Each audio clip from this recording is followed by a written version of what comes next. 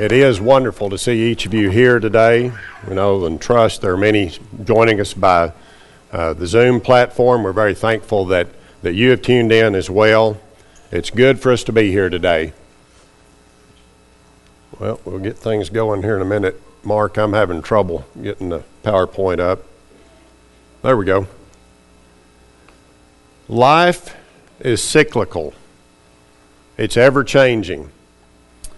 It's been said, there's a quote that the only constant is change, and how true that is. Life is full of changes. It throws curves at us from time to time, and it causes us to doubt.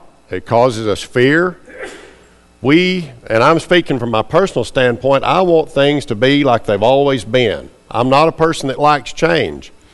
I think of my nephew, Zachary. When he was a little boy, he liked to go to grandmother's house, and he loved biscuits and gravy. He wanted grandmother, though, to prepare those biscuits, put the gravy on it, and then cut it up in bite-sized pieces. And he'd let her do that for a long time. And we tease him and say he'd probably still do it now if he wasn't embarrassed for his grandmother to prepare a grown man's food. But he's one of those guys that he likes things the way he likes them, the way they've always been. And that's the way I tend to be. I don't like change. It makes me nervous. But Jesus tells us that life is going to be ever-changing. Jesus tells us that we're going to have trouble. I guess that would help, wouldn't it? Jesus said we're going to have trouble. He told his disciples in John 16 and verse 33, he said, "These things I have spoken unto you, that in me you might have peace. In the world ye shall have trouble," or the King James Version says tribulation. But he says, "Be of good cheer, I have overcome the world." Jesus offers peace. So how do we reconcile that? We're living in a world that's not peaceful. We live in a political climate where it is full of hatred. There is just division everywhere we look. Through the last 2 months, we have just been through a total upheaval in what we think things should be. Our life has changed. So how do we reconcile that when Jesus says that we're going to have peace? It's because he never promised that we would have peace, or that peace would be an absence of difficulty. He said you're going to have trouble. So let's be reminded that peace is not the absence of difficulty, but rather a mindset of how we handle the circumstances of life. We all experience highs and lows in our lifetime. And as I said, God never promised that our lives would be without difficulty. There are going to be times that we experience great things. We're going to be on a high, so to speak. And there's going to be times that we experience those valleys. It's in the valleys that we can't always see clearly. There's obstacles in our way. But it's in those times that God uses these things to bring us closer to him and to show his faithfulness to us as his children. So this morning I want us to consider a few things as we look through God's Word, and we're going to relate some stories and look at people in the Bible that had a major upheaval in their lives and how they handled it. The first one that I want to talk about is Joseph. Joseph, as a young man, he was very favored by his father. He was cared for. Things seemed to be going his way, and he was glad. He liked the way things were. But there was a valley to come in his life that God was going to show through the difficulties that Joseph went through what he could accomplish in him. It's in that valley that God proved the purpose of the life of Joseph. Joseph endured many life-changing hardships, and it was there that his character was shown, and he was able to have a lasting and a profound effect on the people of God. Another example is that of Abraham. God promised Abraham in Genesis 15 and verse 5, he said, "And he brought him forth abroad and said, Look now toward heaven and tell the stars, if thou be able to number them. And he said unto him, So shall thy seed be." God made a promise to Abraham. He told him, he said, "I'm going to make a great nation of you." He said, "You look into the sky and you see the stars. He said, your descendants are going to be innumerable. He also made a promise in just a few verses later of a spiritual promise that through Abraham all men would be blessed. And verse 6 says that Abraham counted to God for righteousness. Abraham knew, he had faith, he realized that God would do what he promised. But just a few chapters later, we find in Genesis 22 that God called on Abraham to take that promised son through whom the lineage would come and to offer him as a sacrifice. Genesis 22 and verse 2 says, And he said, Take now thy son, thine only son Isaac, whom thou lovest, and get thee into the land of Moriah, and offer him there for a burnt offering upon one of the mountains which I will tell thee of. God had promised to bless Abraham. Abraham had this son in his old age, and now God calls upon him to take him and offer him as a sacrifice. Can you imagine the darkness and the difficulty that Abraham went through as he made that journey? I can't imagine what thought process he had. But the Bible tells us that through that Abraham never wavered, that he never questioned God. We think that we have stress in our life. I think about people that we read of in the Scripture and what they went through, and they never wavered. Another example is that of David. In the book of 1 Samuel, chapters 19 through 22, we find the story of David. And David was a shepherd boy. He was just out in the pasture tending sheep, and now all of a sudden he's called, and Samuel, through the direction of God, chooses David to be the next king of Israel. He leaves his home and he goes and he lives with Saul, and in a matter of time we see that jealousy develops from Saul to David. And so David now is pursued and he has to flee. He's living in caves, running because he is in fear of his own life. But let's read what David said in Psalm 57, verse 1. He said, Be merciful unto me, O God, be merciful unto me, for my soul trusteth in thee. Yea, in the shadow of thy wings will I make my refuge until these calamities be overpast. David was experiencing a great upheaval in his life. He was in fear of his own life. But he said, I trust in you, God. He said, it's in the shadow of thy wings that I will make my refuge.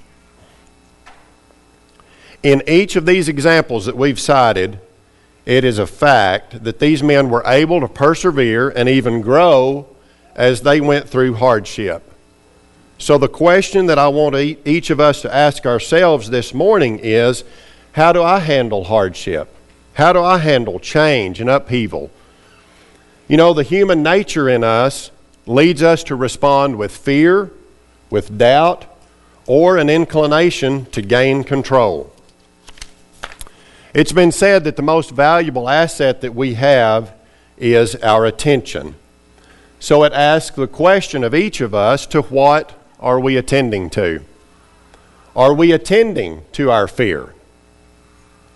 Or are we attending to the God who promises to be with us? Are we attending to our doubt? Or are we attending to the truth of God that never changes? Are we attending to our need for control? Or are we attending to God's will for us even when chaos is all around us? It's important for us to realize the power of God in the good times and in the bad. We've heard it said, and it's so true, God is still God. Even though our life has changed and there are things that we're called upon to do that we're not comfortable with, God is still God.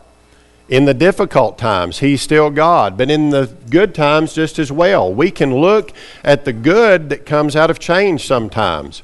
I told you I don't like change. I haven't liked social distancing. But I have also seen such a blessing in that, in how that families have grown closer. Families have been closer together and they've not had as many distractions. So God is still God, and He's good to us each and every day. Acts 17 verses 27 and 28 says that they should seek the Lord if haply they might feel after Him and find Him. Though He be not far from every one of us, for in Him we live and move and have our being. God said in the Old Testament to His people, He said, I am a God that is nearby. He's always there. And in the times that we feel out of control, let's be reminded that God is always in control.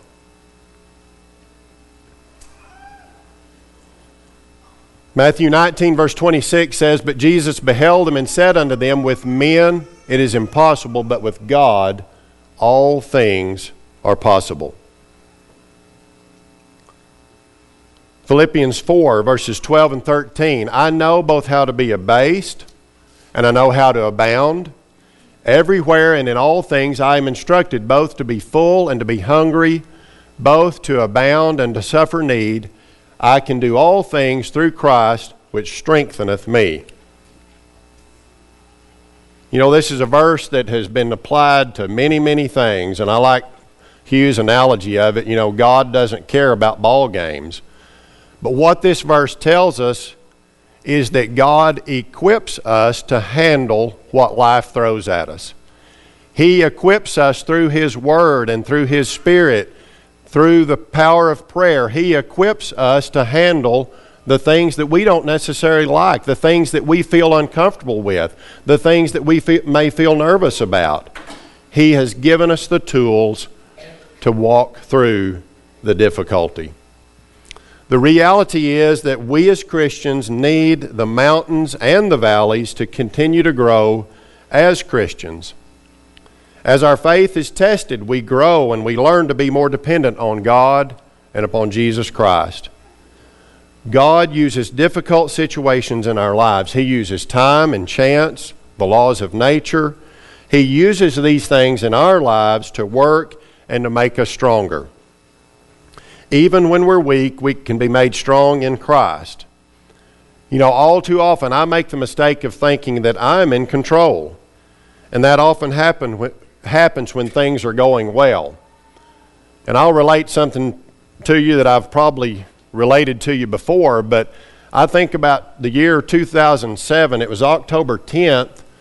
I had a beautiful crop in the field. I had seed maize that was 6 foot tall and ready for harvest. I had cotton that was defoliated and ready for harvest. We had harvested just a few acres of Dad's crop that year. And on October the 10th, the hail came through, and I mean, it just leveled it. There was absolutely nothing left to harvest. There was nothing to salvage.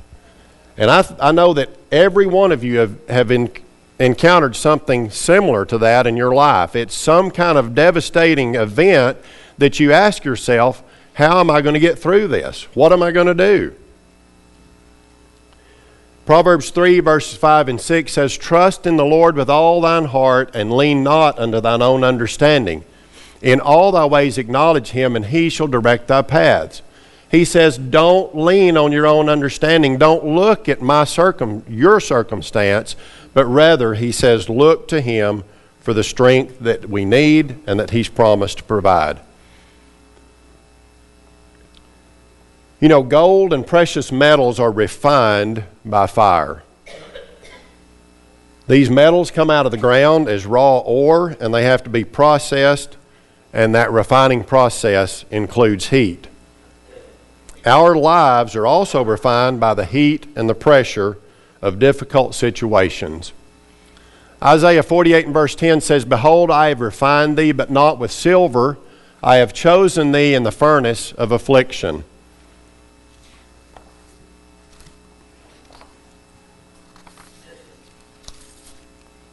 God takes our raw human nature and He refines it into something that's useful and precious.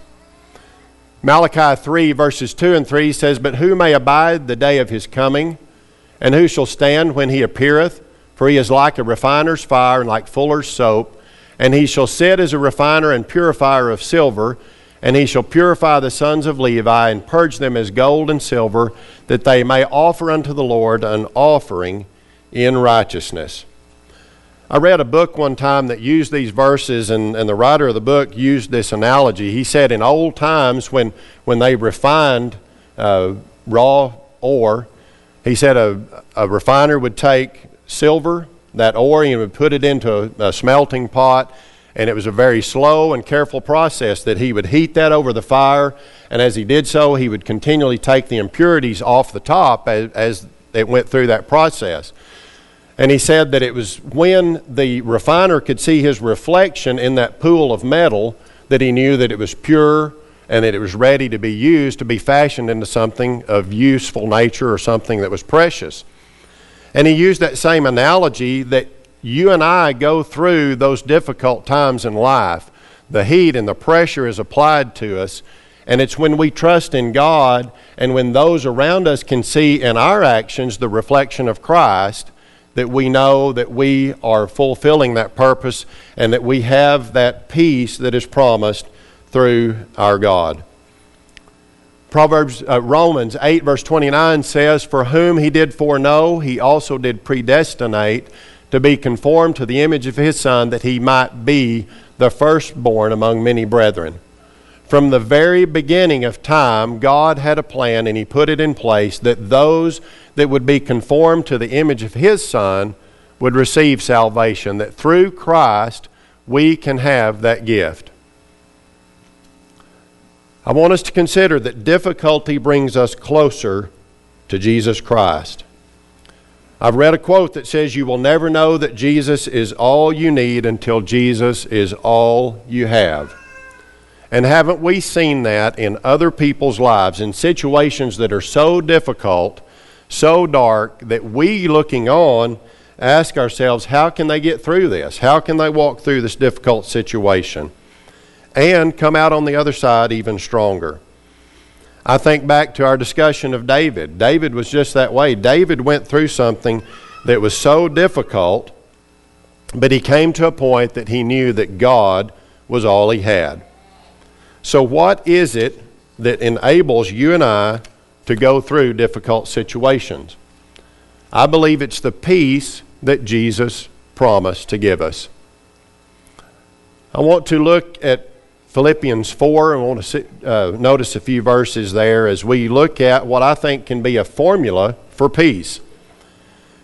"Therefore, my brethren, dearly beloved and longed for, my joy and crown, so stand fast in the Lord, my dearly beloved." Verse 4, "Rejoice in the Lord always, and again I say rejoice. Let your moderation be known unto all men. The Lord is at hand.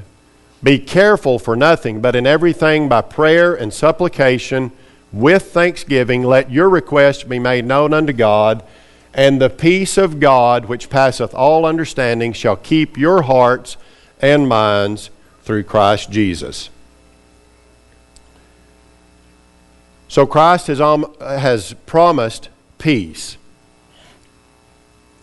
How do we obtain it? I think there's three conditions of peace, and I want to quickly go through those with you. And the first being that we must have a right relationship with God.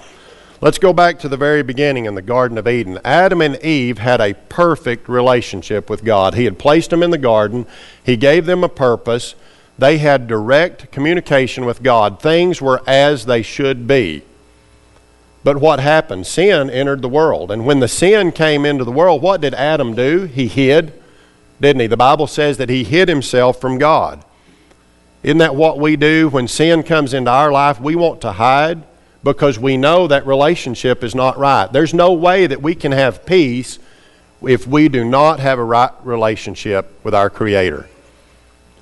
So that's number one. Number two is I think we need to have a right relationship with others. Look at verse 5. He says, "Let your moderation be known unto all men." That word moderation can also be translated gentleness. In our relationships with other people, we must have gentleness. And I understand that in a perfect world, we would get along with everybody. And that's not always the case. There are some relationships that always have a degree of difficulty. But if every relationship that I have is a difficult one, I've got to look at myself as being the common denominator, don't I? If every relationship I have has difficulty and trouble, I've got to ask myself the question, why? Paul said, let your gentleness be known to everybody. We need to have a buffering effect, so to speak. When we spray chemicals on the farm, oftentimes we use a buffering agent. We use something called ammonium sulfate, and we put that into the water before we ever put the herbicide in, and that buffering agent, that ammonium sulfate, makes the chemical work like it should. We need to be that kind of buffering agent in our relationships. We need to show gentleness. We need to do all that we can, all that's within our power, to get along with other people. I don't have to push every argument to the last ounce. I don't have to drive every deal to my advantage. I don't have to be right. We must understand our role in human relationships and how we can make those better. The third thing that I think we need to look at is to not be anxious. He said, be careful for nothing. You know, anxiety is something that can be a huge roadblock to peace. Do you ever have things in your life that even keep you up at night, things that you worry about, things that you're anxious about? I have a reoccurring dream that comes around about every year in February or early March. I'll be about halfway asleep, and I come to the realization, or in my mind I do, that it's time to plant a crop, and I've done absolutely nothing. I haven't prepared the soil. I haven't applied any fertilizer. I am just way behind. And my mind can play tricks on me, and it's in that crazy state that you just kind of wake up in a sweat. But you know, when you really look at the reality, there's always a way to work through those things that may worry us. Isaiah 26 and verse 3, he says, thou wilt keep him in peace, perfect peace, whose mind is stayed on thee, because he trusteth in thee. Trust ye in the Lord forever, for in the Lord Jehovah is everlasting strength. We can trust in God, and it's in God and through Jesus Christ that we have peace. You know, sometimes when we think about peace, we may picture a beautiful location in the mountains. I like to go to the mountains. It just seems to be a peaceful place to me. Some people like a place by the lake. There are scenes like that in places that we can go that just seem to be of rest. But it's not in those places that peace is sustained. As young moms train up little ones that fuss and fight all day, as we navigate breaking news on social media, as we face decisions for our own lives, as we wait for test results, as we wrestle with our own shortcomings, anxious thoughts follow us because peace is not based on the circumstances that we think about, but the truth that we focus our minds upon. You know, if we fix our minds on all the things that might go wrong, we will anxiously work to never miss a step. We will trust in ourselves, and we will worry about what we cannot know and what we cannot control. But when we fix our minds on Jesus and trust Him, we find that He gives us lasting peace, and He doesn't just give that peace, but He sustains it. You know, the world offers a counterfeit peace, but what Jesus has to offer, He says, is like no other. John 14, verse 27, peace I leave with you, my peace I give unto you, not as the world giveth, give I unto you. Let not your hearts be troubled, neither be afraid.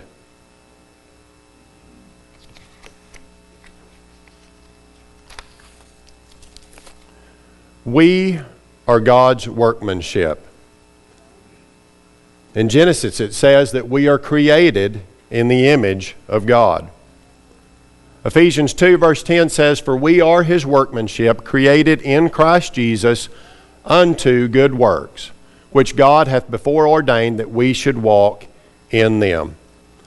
God works on us, molds us, and He does that in the valleys, in the times that we feel pressure, that we feel like we are in distress. I've heard people use the analogy of coal and diamonds. They're both the same thing. They're carbon, but what is the difference? One is much more precious than the other, and it's because of the pressure that it has gone through.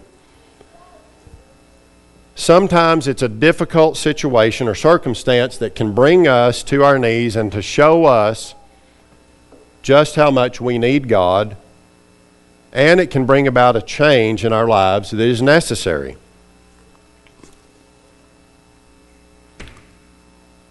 Second Corinthians 4 verse 17 says, "For our light affliction, which is but for a moment, worketh for us a far more exceeding and eternal weight of glory." The things that we go through, the light affliction that we go through, it prepares us for something so much better. I want all of us to remember that even in overwhelming circumstances, God can use very small things to show His power in our lives, just as He has done before. With David, it was one smooth stone that put the giant on the ground. With Samson, he used the jawbone of an animal as he fought the Philistines, and the Bible says that he slew 1,000 men. And it was with just 5 loaves that Jesus Christ fed a great multitude.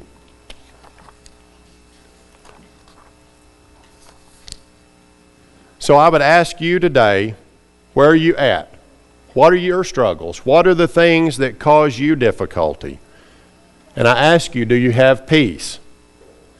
The peace that Jesus offers begins with being reconciled to Him through a right relationship. That comes through faith and obedience and baptism. We cannot experience the peace of God if we are at war with Him. If you're a child of His this morning and sin has separated you, then we would ask for you to come and to make the change that's necessary. He offers full forgiveness and restoration. If you're here this morning and subject to the gospel call, we would ask you to come while we stand and sing, and you can have a seat here on the front pew.